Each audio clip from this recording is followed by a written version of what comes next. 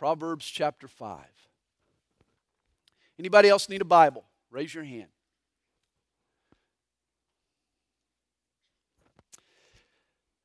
God, thank you for tonight. Thank you for your word. So often, Lord, we do whine and we complain and Lord, we have our whole series of excuses. And Lord, so often we just need to shut up and read our Bible. We need to obey you, Lord. We need to learn what you have to say, and we need to obey you. And tonight, Lord, I pray that you'll help us to grasp your truths, grasp these things, Lord, apply these truths to our lives. Lord, we want to surrender every area of our lives to you. We recognize that Lord is not just, it's not a name, it's a title, and it implies that you're boss, and that we are obedient, and that we follow you, and that we live for you, and that we surrender and submit every area of our lives, and that includes our sexuality. And Lord, I pray that tonight you'd give us insight and understanding as to how to avoid the pitfalls and the traps that the enemy throws at us. How to express our sexuality in marriage and in wonderful ways that you've ordained, and help us to avoid those illicit forms of sex that would destroy us. And so I pray, Lord, that you'll help us tonight as we study your word. In Jesus' name, amen. Mark, if you'll turn this up just a little bit. You know, someone once observed, behind every successful man, there are two women, a good wife and a surprised mother-in-law. Well, that may be true.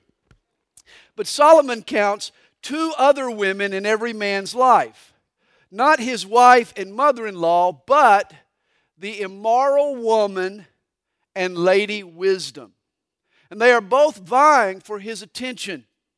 In tonight's chapter, Solomon tells his son that he should shun the immoral woman at all costs, and that he should embrace Lady Wisdom. Chapter 5 begins, "My son, pay attention to my wisdom.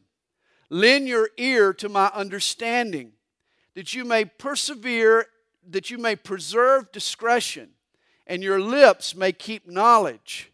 For the lips of an immoral woman drip honey, and her mouth is smoother than oil."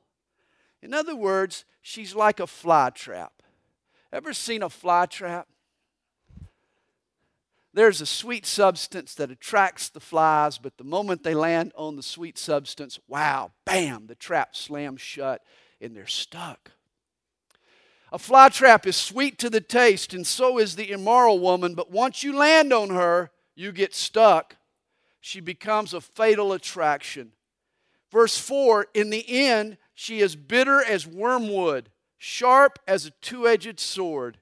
The word translated wormwood means bitterness. You know, the Hebrews used a poisonous herb to keep moths out of their clothes. And it's the same word used here, wormwood. Solomon is warning his son that kissing an immoral woman is like cuddling up to a box of mothballs. Not a good idea. Understand the deception involved in illicit sex. There is an initial promise of pleasure, but in the end, there's severe bitterness. Here's a quotation that appeared in New Woman magazine. Listen to one lady's heart-rending confession. She says, "I'm 35 years old and have only recently come to terms with the fact that my free attitude about sex has been destructive. After many lovers, 3 serious affairs with married men, 2 marriages, 1 abortion, and herpes, I wish someone had suggested that my casual attitude was wrong." You know, it reminds me of how polar bears hunt for seals. Seals are the polar bear's favorite food. You see, polar bears can hold their breath for incredibly long periods of time, nearly 12 minutes. And so the polar bear will swim up under the ice sheet and he'll start scratching at the backside of the ice. The seals, they hear the noise and they assume it's a school of fish. And they think, "Holy mackerel," or something like that. And they dive straight down into the jaws of the hungry polar bear. Hey, sexual temptation, it scratches an itch. It looks fun.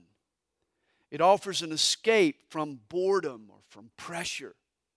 And you're tempted to think, there are no consequences to this. No one's going to get hurt. The folks in the movies who do this, there are never any consequences. The end result, though, in real life is not happiness. It's not blessedness. It's bitterness. It's wormwood. It's mothballs. Solomon continues to describe the immoral woman. Her feet go down to death. Her steps lay hold of hell. Lest you ponder her path of life, her ways are unstable. You do not know them. Beware of this woman's intentions. You know, in the beginning, lust has a strange way of looking like love. In the beginning. How often has a girl given in to a man's advances just because he said he loved her? In the end, all he did was use her up and throw her away. You know, a woman won't have a high view of herself if she allows her body to be used by a man for his selfish gratification. What happens to her self-worth when all she becomes is someone's sex toy, a sexual pacifier? No wonder our society today is plagued by a gross lack of self-esteem. People have lost dignity and self-respect because of their casual attitude towards sex. Verse 7 warns, "Therefore hear me now, my children, and do not depart from the words of my mouth." You know, teenagers particularly like to learn through trial and error. And yet sex is one place where the stakes are too high. Illicit sex causes great damage, physically, emotionally, morally, and spiritually. Teenagers best not learn through trial and error when it comes to sex. It's better that they listen to someone wiser and they learn from other people's experiences and they take heed to God's word. He says, remove your way far from her and do not go near the door of her house. This is what he encourages of his son. Stay away from this immoral woman. Don't even get close to her. Don't even go near the door of her house. Guys, here is the golden rule for unmarried male and female interaction. You got this? The golden rule for two people who are not married, who are male and female. Here is the golden rule. You got that? The golden rule. Here it is. Time plus opportunity equals trouble. I'm going to say it again. Time plus opportunity equals trouble.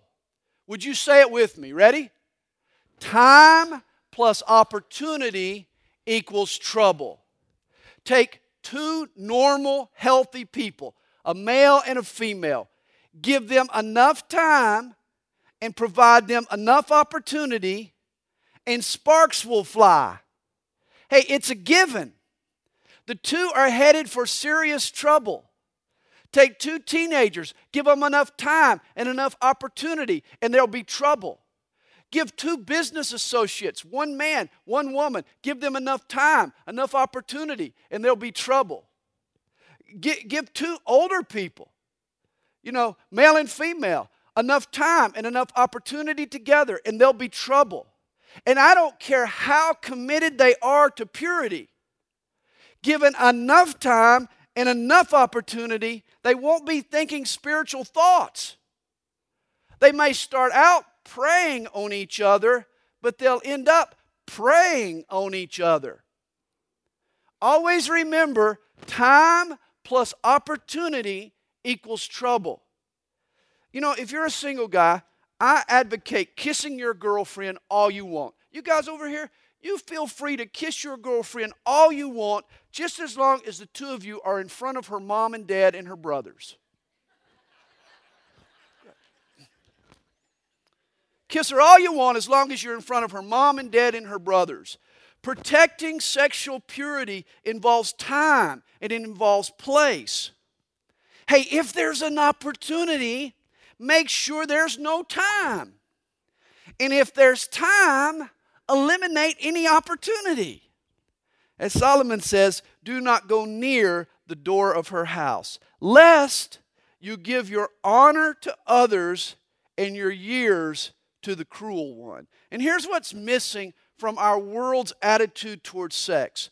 Honor has been lost.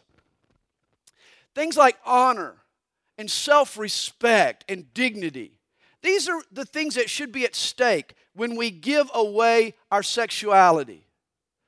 Sexuality is the most important, it's the most intimate part of who we are. It's a part of our identity. Once there was a 4-year-old little boy who went with his dad down the street to see a new litter of puppies. When he got home, he was so excited. The little boy said to his mom, "Mommy, Mommy, there were 2 boy puppies and there were 2 girl puppies." The mother asked how he knew that there were 2 boys and 2 girls. He answered, he said, "Well, Daddy picked them up and looked underneath. I think it was printed on the bottom." You know, our sexuality does say a lot about who we are as people. It shapes our identity. Sex is not, as Lenin said, like drinking a glass of water. Sex is more than a biological function. Sex is the deepest part of who we are. This is why sexual expression is the most intimate statement that we can make to another person, even to ourselves. Your sexuality should be so highly prized and so highly valued that you don't give it to anyone unless they back up their love with a lifetime pledge. It should be worth that.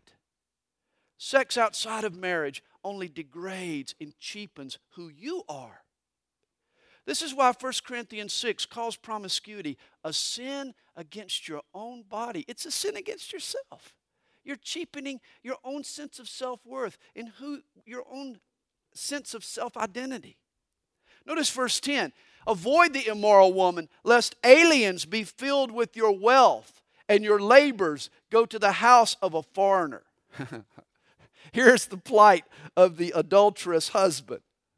He violates his vow. He betrays his family.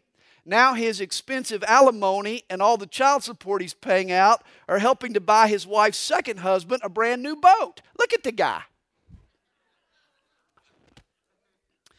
Strangers are filled with his wealth. And nobody here is feeling sorry for you because Solomon warned you beforehand. Adultery comes at a cost. There's another price to pay. And you mourn at last when your flesh and your body are consumed. You can get a disease.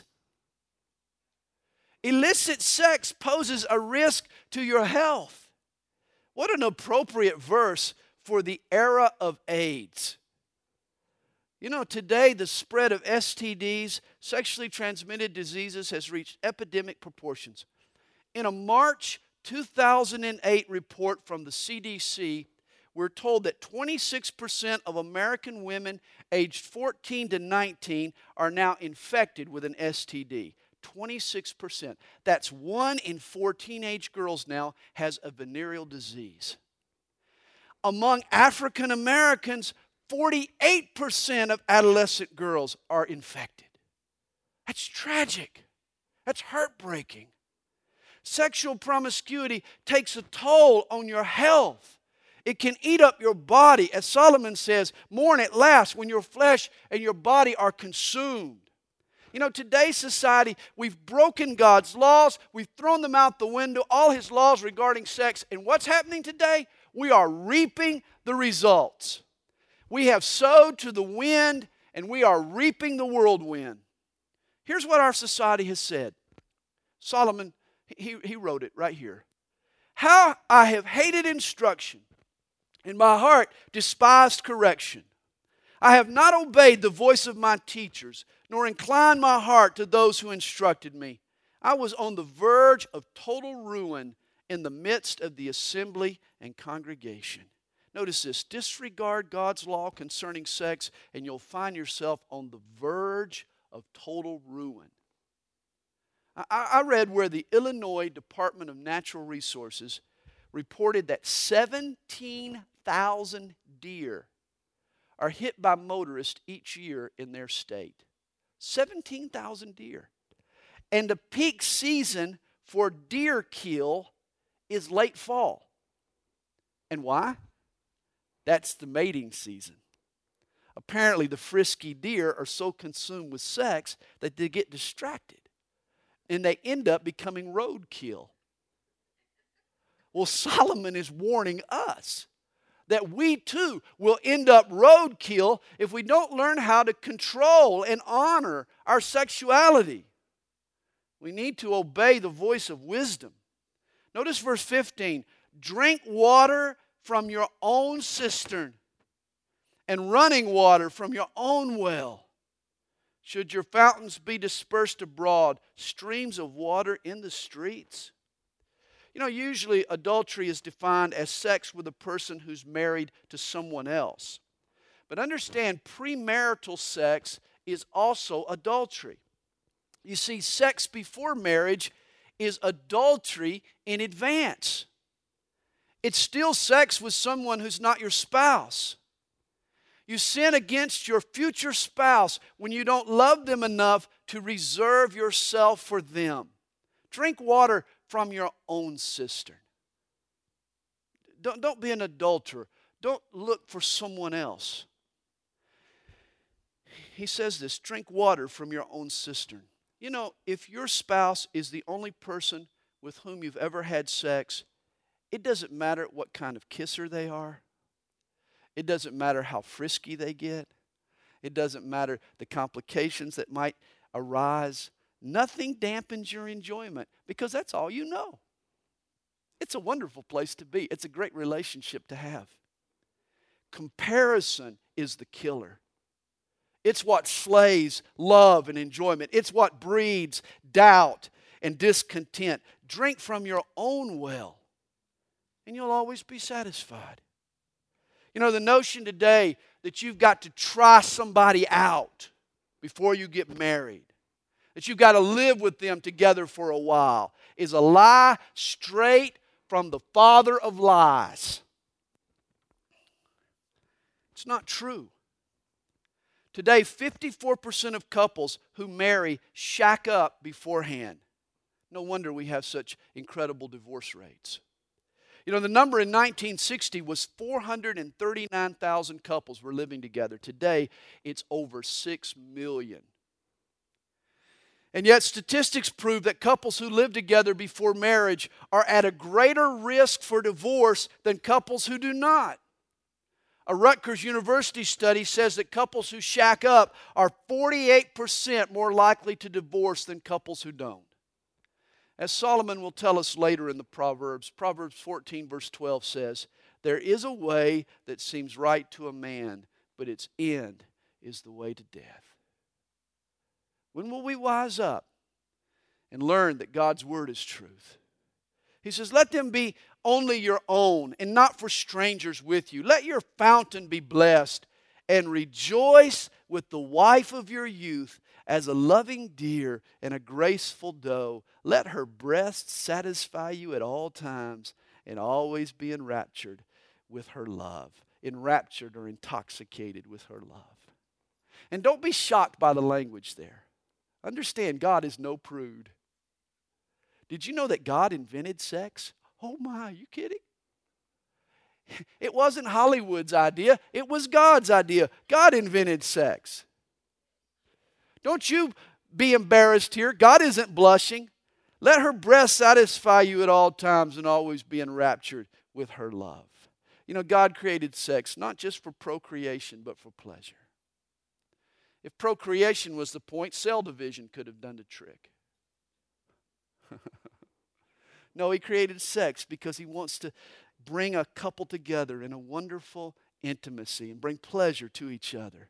Sex is for pleasure, not just procreation. It's God's will for you and your spouse one day to have a thrilling and fulfilling sexual life together. God knows that the best environment for uninhibited expression is in the security of marriage. You know, only a married couple can be truly lavish in their lovemaking. I heard of a movie star who appeared on a late night talk show once, and he was asked this question: what makes a great lover? the host was baiting the actor, for some juicy description of sexual foreplay. Instead, this is what the man said. A great lover is someone who can satisfy one woman all her life long, and who can be satisfied by one woman all his life long. A great lover is not someone who goes from woman to woman. Any dog can do that. Well said. He says, for why should you, my son, be enraptured by an immoral woman and be embraced in the arms of a seductress? For the ways of man are before the eyes of the Lord, and He ponders all His paths. The ways of the Lord are before the eyes of the Lord. Kathy and I dated when she was in nursing school. And she lived in the dormitory. And in the dormitory, in the foyer of the dormitory, there hung a portrait of a man named Sewell. We kind of called him Daddy Sewell. And wherever you were in that room, Daddy Sewell was over you. It was really creepy. Because you would look up and it was like Daddy Sewell was always watching you when you were there, with your girlfriend in that room. It was strange. Daddy Sewell definitely quenched some of the smooth moves I might have been tempted to try during my courtship with Kathy. It was just creepy. You look at him and, somebody's watching you. I should have realized that it wasn't just Daddy Sewell watching me. Hey, our sexuality is not as private as we think. We're told here that the eyes of the Lord are always on us.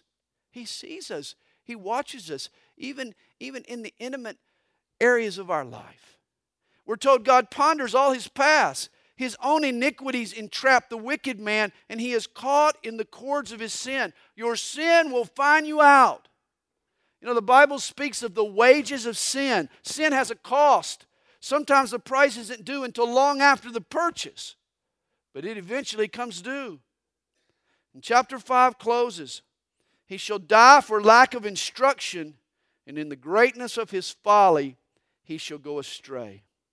This man ends up deceived. Well, chapter 6 begins. My son, if you become surety, or if you co-sign for your friend, if you co-sign on a loan for your friend, if you have shaken hands in pledge for a stranger, you are snared by the words of your mouth. You are taken by the words of your mouth. Never co-sign for a debt you were not prepared to pay yourself.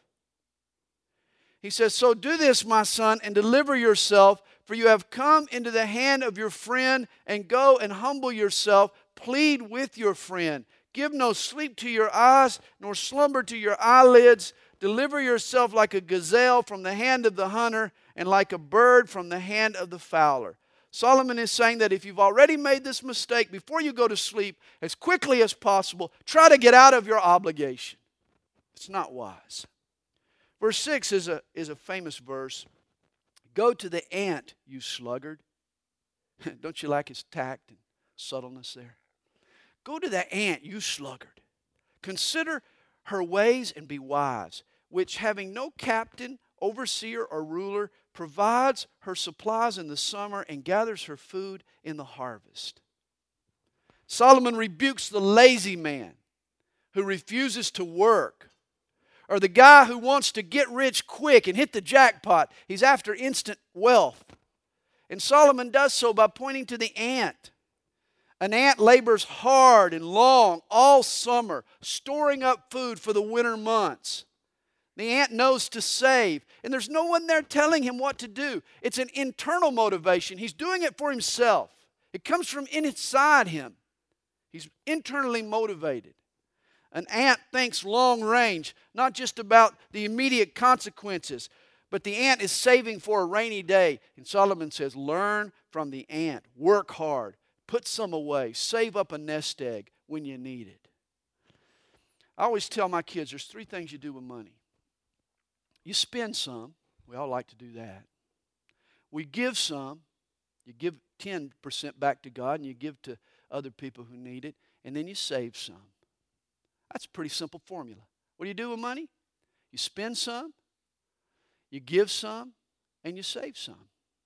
And here we're told that the ant, he saves his money for a rainy day. Apparently, when Jesus said, do not lay up for yourselves treasures on earth, he wasn't thinking of saving, but hoarding. There's a difference. There's a difference between stockpiling just to show off how wealthy you are and saving for a rainy day. The wise man saves today for tomorrow's expenses. He says, how long will you slumber, O sluggard? When will you rise from your sleep? You'll always lack if you don't get out of the sack. You didn't need to get up and go to work, man. A little sleep, a little slumber, a little folding of the hands to sleep. So shall your poverty come on you like a prowler, and your need like an armed man. Hey, if you don't plan ahead, the future will sneak up on you. It'll get you if you don't plan ahead. Verse 12, a worthless person, a wicked man, walks with a perverse mouth. He winks with his eyes. He shuffles his feet. He points with his fingers. Perversity is in his heart. He devises evil continually. He sows discord. Now here's a person you should avoid like the plague. He is an expert at double talk. She never means what she says, and she never says what she means. This is the opposite of the straight shooter. This is the person whose body language betrays their verbal language. Oh, they speak, but then they wink. Implied is there's a catch to what they're truly saying, what they really mean. We're told, therefore, his calamity shall come suddenly. Suddenly he shall be broken without remedy. Verse 16, these 6 things the Lord hates. Yes, 7 are an abomination to him. Now, did you know that God can hate? Indeed he does. You know, 1 John 4 verse 8 tells us that God is love. But there are some things that our loving God just hates. You know, suppose a mad dog breaks into your backyard and bites your daughter. That's horrible. You love your daughter. And because your love is so strong for your daughter, you now hate that dog. You hate the person who's harmed the person that you love. And this is the cause of God's hatred. He despises anything that might hinder or harm one of his kids. And here's God's hate list. 6 things he hates. Verse 17 is the first thing, a proud look. Remember, Satan fell from heaven because of pride. Pride or arrogance is the source of all ongoing sin. God hates pride. A lying tongue he hates. God demands honesty. Guys, the only sin that God can't forgive is the sin you won't confess. Don't lie, don't deny, don't justify. Confess your sin and God will forgive you. He'll be faithful to forgive you. Boy, God hates a lying tongue. You know, all relationships are built on trust. This is why you're having problems with your parents. They can't trust you because you're lying. You're not being straight. You're not shooting the truth. If you're honest with them, they'll be honest with you. No relationship can exist if there's a lying tongue involved. There's got to be trust for relationships to be built. And for trust to grow, there has to be honesty. We have to tell the truth. You know, my kids aren't perfect. And I don't expect them to be perfect, but I do expect them to be honest. They can tell me the truth. Another thing God hates, hands that shed innocent blood. God hates hands that exploit the innocent or the helpless. The abortionist might fit in here. He certainly sheds innocent blood. The child abuser would fit into this category. He says a heart that devises wicked plans. You know, it's bad enough to just fall into sin. But God hates people who sit down and plot and plan and premeditate sin. He says he hates feet that are swift in running to evil. Run from evil. Don't run to evil. He also hates a false witness who speaks lies. Here's the guy who perjures himself. He betrays the truth and his fellow human beings for selfish gain. God hates a false witness who speaks lies. And number 7. In fact, Solomon calls this sin an abomination. He ups the ante. Here is the most sinister of all sins. And I know what you're thinking. You're thinking mass murderer, serial rapist, child molester, something like that. No, The abomination that God hates is one who sows discord among brethren. Check this out. The church member who stirs up friction in the fellowship. This is the abomination that God truly hates above all other sins. The worst sinner in the house tonight is the person who's always pointing out what's wrong and nursing wounds and aligning brother against brother and sister against sister. God hates the person who rocks the boat and then blames it on the storm. I'm not real fond of that person either, to be honest. He says, my son, keep your father's command and do not forsake the law of your mother. In other words, listen to your parents. It'll save you lots of trouble. Bind them continually upon your neck. Tie them upon your heart. Tie them around your neck. When you roam, they will lead you. When you sleep, they will keep you. And when you awake, they will speak with you. For the commandment is a lamp, and the law a light. Reproofs of instruction are the way of life, to keep you from the evil woman, from the flattering tongue of a seductress. Do not lust after her beauty in your heart, nor let her allure you with her eyelids. For by means of a harlot, a man is reduced to a crust of bread, and an adulteress will prey upon his precious life. Now here again is the evil woman. This is what Proverbs calls the harlot, or the woman who after a few drinks starts to act like a harlot. This is the desperate housewife. And notice her ammunition. She sets the trap with three things. With flattery, she uses her eyelids. She speaks the things that he wants to hear. Figure and flirtation. Here's how she sets her trap. With flattery, with her figure, and with flirtation. Solomon calls her approach the means of a harlot. Here is the bait she uses to catch the flounder. The guy who's just sort of floundering around. You got it. She builds him up. She flatters him. She knows the things that men like to hear. And she says those things even if they're not true. In other words, she uses a little crappie to catch a big flounder. She uses flattery. Next, she uses her figure. She paints on some skin-tight jeans. And she wears a shirt that shows her cleavage. And now she's hoping to catch a grouper. Finally, she flirts and she teases. A wink, a touch, a little brush up against him. She's trying to tuna him on. She's fishing with flattery and with figure and with flirtation. Now let me say a word tonight to the young ladies in the fellowship. You can be a Christian. You can be devoted to God and yet still use the means of a harlot in your interactions with the opposite sex. What do you use to impress the guys? Do you flatter them? Do you show off your figure? Are you a flirt? I know you're not a harlot. So why do you use the means of a harlot? Are you not valuable enough with a winsome enough personality to attract a boy's attention for who you are as a person? Sure you are. Why do you think you have to flirt and you have to flatter or you have to show some skin? What does that say about you? Expect a guy to be interested in you for the wonderful person that you are. You know, the reason that I fell in love with Kathy is she was the first girl I ever met who wasn't interested in me just for my body. I was so tired of those girls that just wanted me to be a trophy boyfriend on their arm, and this dated me for my good looks. Man, I got tired of that.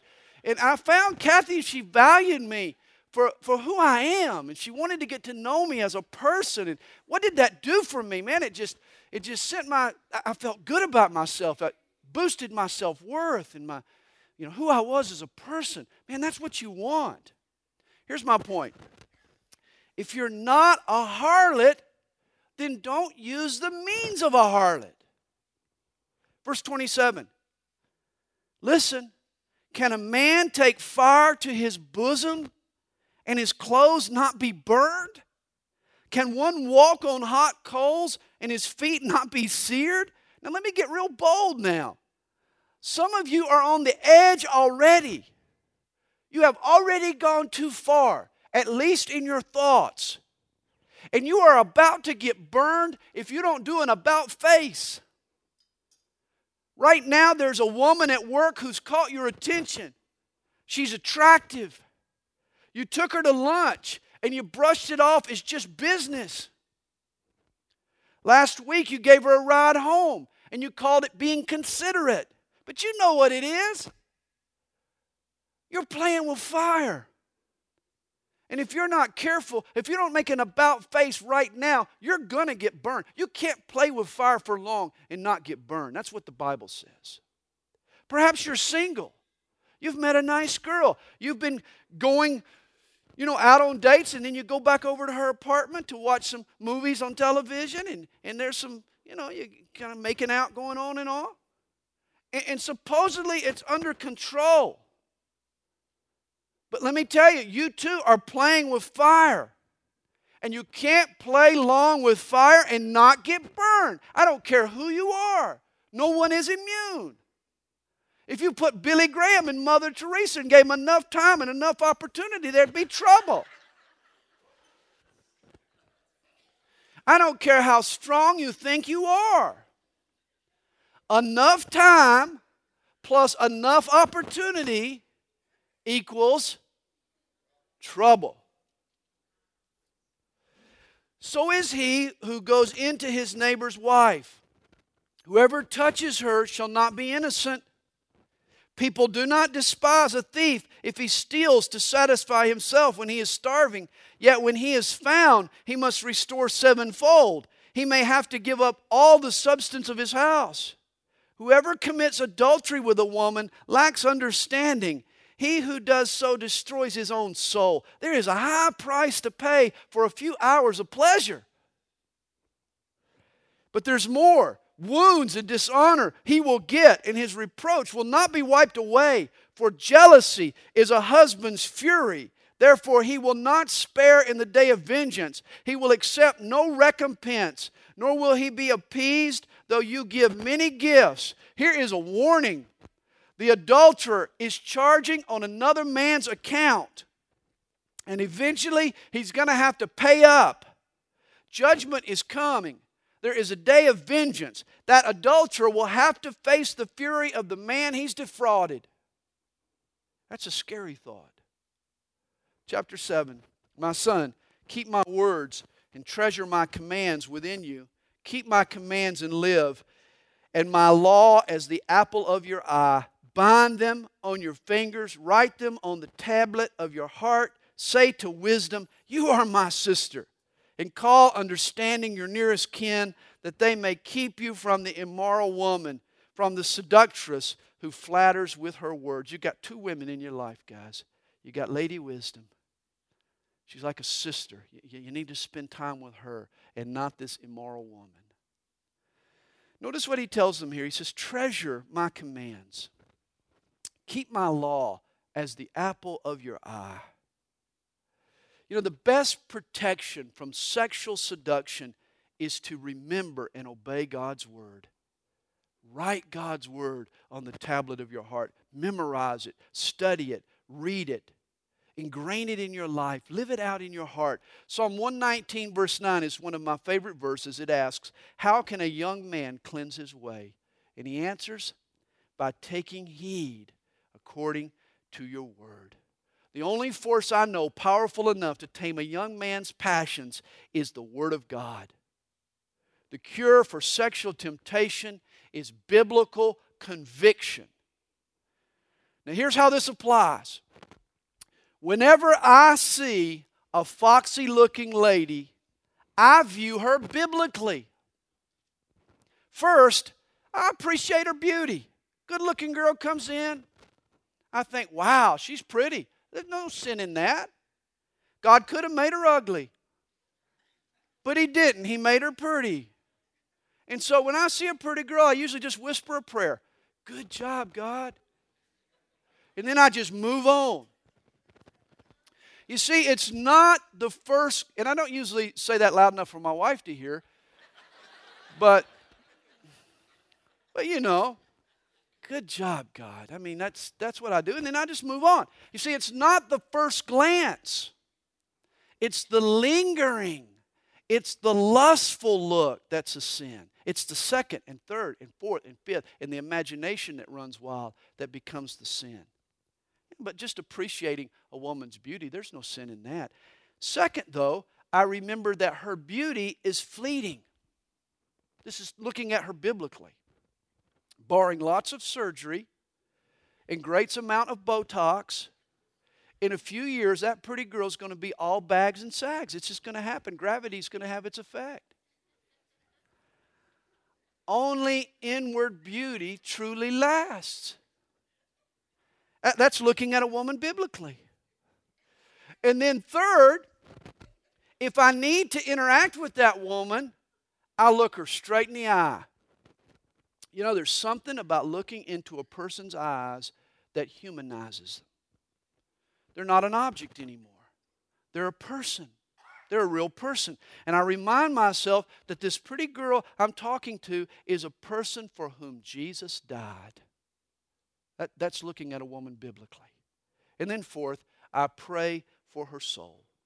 The point, though, is to think of each other. Guys need to think of girls biblically.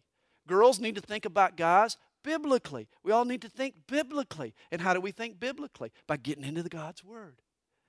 And letting our minds be absorbed and marinated in God's Word. Well, verse 6 illustrates the immoral woman at work. For at the window of my house I looked through my lattice and saw among the simple or naive, I perceived among the youths a young man devoid of understanding, passing along the street near her corner. I mean, here comes Gomer Pyle walking down the street. Some of you don't even know who Gomer Pyle is, but here comes this naive country bumpkin. You know, he's walking down the street. He's unaware of the dangers around him. And he takes the path to her house in the twilight, in the evening, in the black and dark night. Here's this guy get sucked in. He's naive. He doesn't really know what this woman's about, what she's trying to do. He really believes her flattery. He really thinks that she's being honest with him when she talks about how great he is. You know, he doesn't remember what his mama told him. He just gets sucked in. And he follows her to her house. Hey, there's an old Danish proverb that says, no one can be caught in a place he does not visit. Did you hear that? No one can be caught in a place he does not visit. Stay away from the wrong places. As Paul wrote Timothy, flee youthful lusts.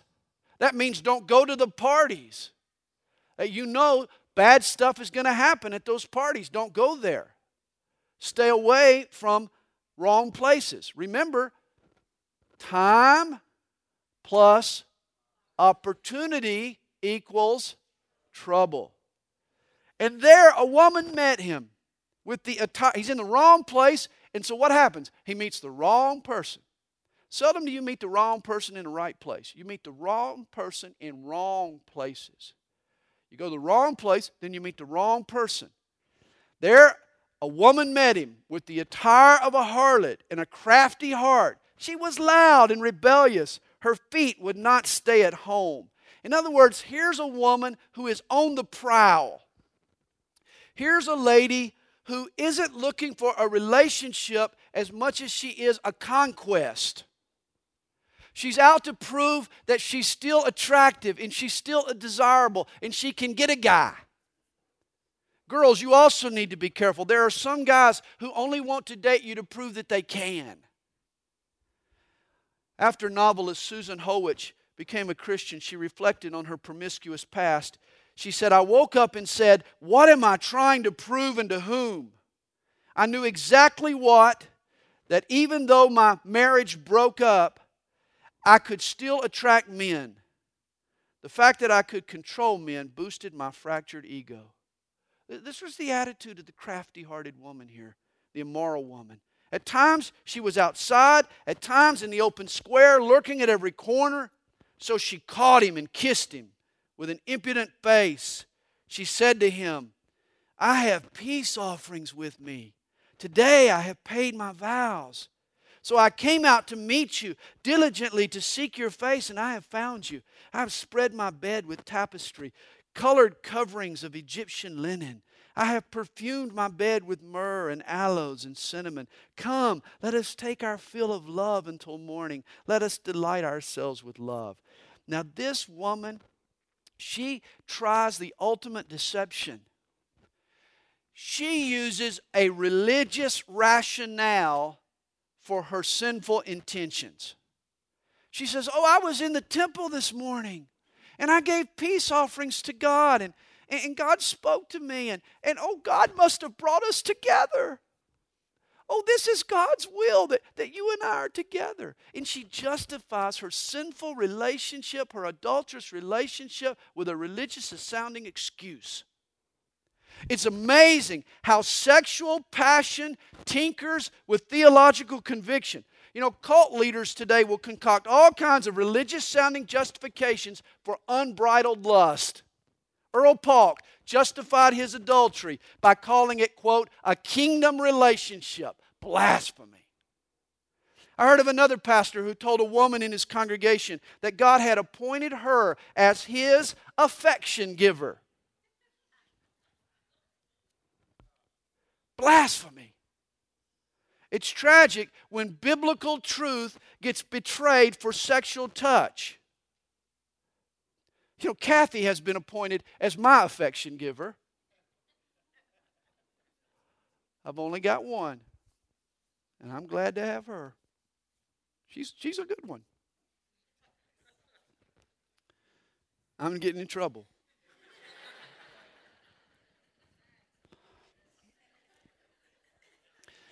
Now, after telling the young man not to worry about what God will think, that's what don't worry about what God will think. God approves of this, she's saying. She then tells him not to worry about what her husband will think either. For my husband is not at home. He's gone on a long journey, and he's taken a bag of money with him. In other words, he's going to be away for a long while, and will come home on the appointed day. With her enticing speech, she caused him to yield. With her flattering lips, she seduced him. Immediately he went after her as an ox goes to the slaughter, or as a fool to the correction of the stocks, till an arrow struck his liver. As a bird hastens to the snare, he did not know it would cost his life. The cost was a lot higher than he thought. Now, therefore, listen to me, my children.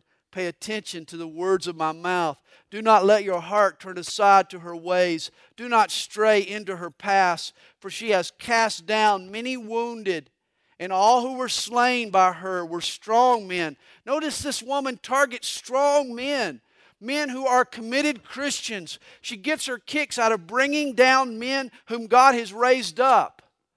Don't think it can't happen to you. Solomon ends chapter 7, her house is the way to hell, descending to the chambers of death. Hey, he thought he was going to heaven, but in reality, she was sending him to hell. In chapter 8, Solomon again personifies wisdom, and it is spoken of as a she. Embrace Lady Wisdom, not this immoral woman. Wisdom is the real beauty. Wisdom is the girl of your dreams. Hey, tonight, listen, let me fix you up with wisdom, okay? Does not wisdom cry out and understanding lift up her voice? She takes her stand on the top of the high hill beside the way where the paths meet. She cries out by the gates, at the entry of the city, at the entrance of the doors. To you, O men, I call, and my voice is to the sons of men. O you simple ones, understand prudence, and you fools, be of an understanding heart. Listen, for I will speak of excellent things, and from the opening of my lips will come right things. For my mouth will speak truth. Wickedness is an abomination to my lips. All the words of my mouth are with righteousness. Nothing crooked or perverse is in them. The harlot flatters and lies, but wisdom always speaks the truth. They are all plain to him who understands, and right to those who find knowledge. Notice, the truths of God are plain, and they're simple, and they're right. Be leery of the hyper-spiritual or the overcomplicated interpretation.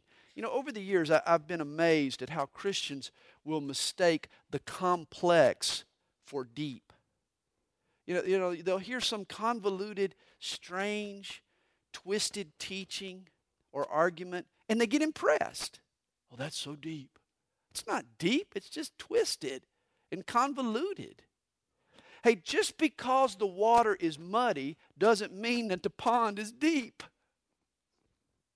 Clear water looks shallow because you can see right down to the bottom. That's why when it comes to spiritual truth, the simplest is usually the most profound. Verse 10, receive my instruction and not silver, and knowledge rather than choice gold. For wisdom is better than rubies, and all the things one may desire cannot be compared with her. Listen to wisdom now speak. I, wisdom, dwell with prudence, and find out knowledge and discretion. No, wisdom's got three friends. Prudent behavior and knowledge and discretion. The fear of the Lord is to hate evil. Pride and arrogance and the evil way and the perverse mouth I hate. Counsel is mine and sound wisdom. I am understanding, I have strength. By me kings reign and rulers decree justice. By me princes rule and nobles and all the judges of the earth. I love those who love me, and those who seek me diligently will find me. Riches and honor are with me, enduring riches and righteousness. My fruit is better than gold, yes, than fine gold, and my revenue than choice silver. I traverse the way of righteousness in the midst of the paths of justice, that I may cause those who love me to inherit wealth, that I may fill their treasuries. Here Solomon is speaking of his own experience. To get wisdom, you have to desire it more than money, yet because Solomon asked for God's wisdom, God also made Solomon rich. Wisdom will make you. It will provide for you if you listen to it. Now it's interesting, there are two New Testament passages that speak of Jesus as the totality and the epitome of wisdom.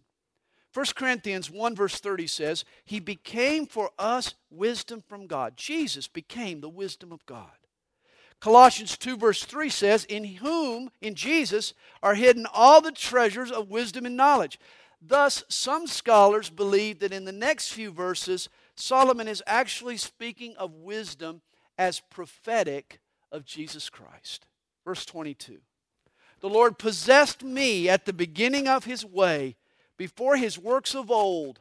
I have been established from everlasting, from the beginning, before there was ever an earth.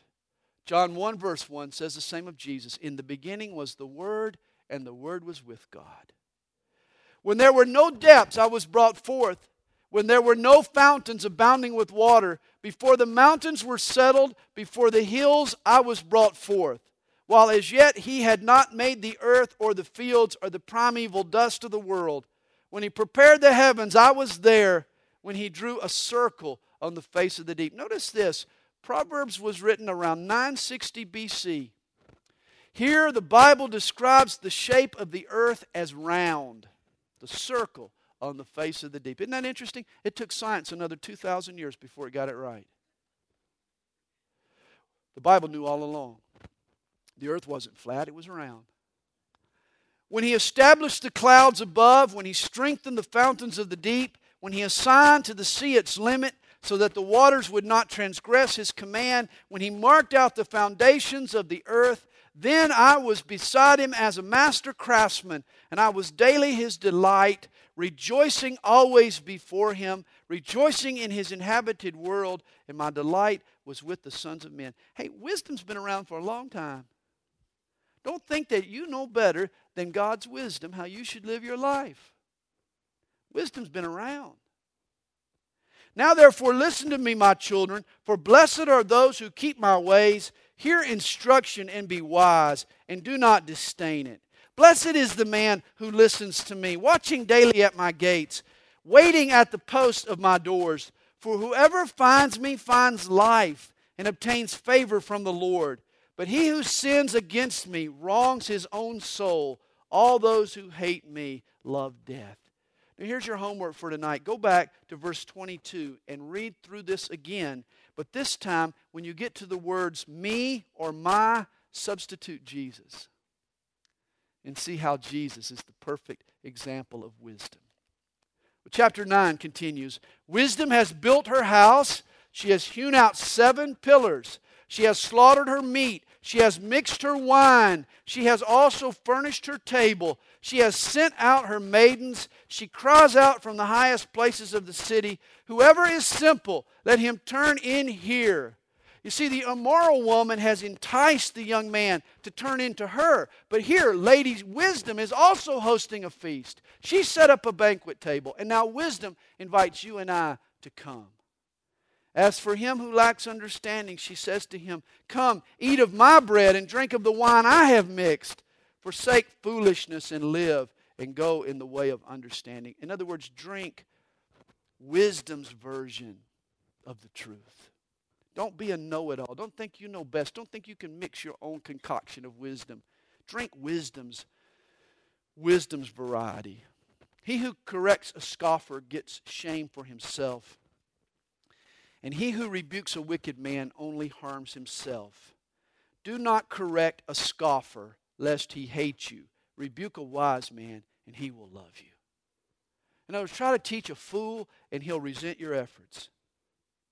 The wise man, though, is humble enough to be corrected. In fact, he'll even thank you for your rebuke. Did you hear of the golf pro who was given a lesson? Every time he made a suggestion, the student had a better approach. The pro would just agree with him and move on. At the end of the lesson, he charged the guy $75.